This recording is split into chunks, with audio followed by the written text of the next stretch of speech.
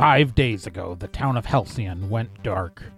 A small town in Williams in the western United States of Aramecia, the radiating magic levels are off the chart. With the only roads into this isolated mountain town closed, accessible only by small helicopters, an elite government team of operatives has been dispatched to control and contain the situation. It's a deadly scenario, and most know they won't make it out alive. Welcome to the Meatgrinder.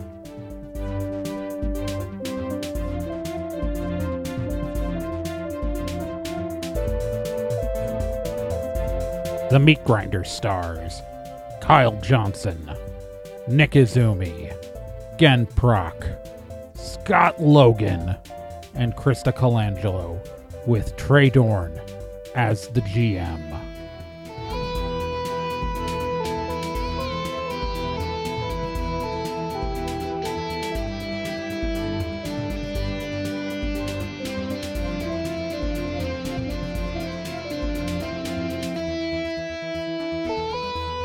Alright, so let's actually talk about what the Meatgrinder is. I'm Trey Dorn. I'll be your GM for this limited actual play series. That's right, this is a limited actual play series with a beginning, middle, and an end, with many endings in the middle.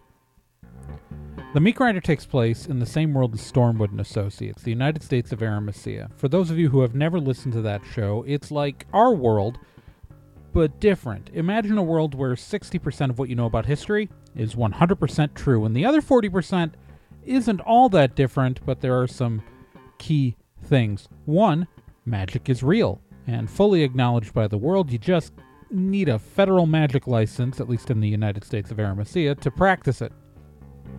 Secondly, humans aren't the only legally recognized sentient race walking around. You also have elves, dwarves, halflings, orcs, goblins, and there's a rumor that gnomes exist, but I don't think they're true. Now, if you noticed in the credits, there are 5 players in this game, but only 3 will be playing at a time. As each character expires, they are cycled out of the table, and another player comes in. This series has a very specific name for a very specific reason.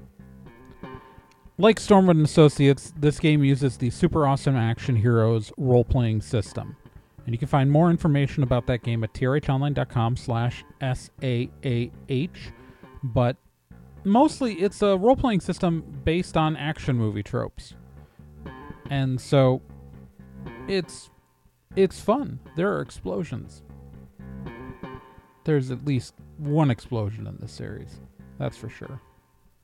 If you want more information about the Meatgrinder, you can find it at nerdandtie.com/meatgrinder. And if you want more actual play from the same creative team, go to nerdandtie.com/stormwood. Here we go.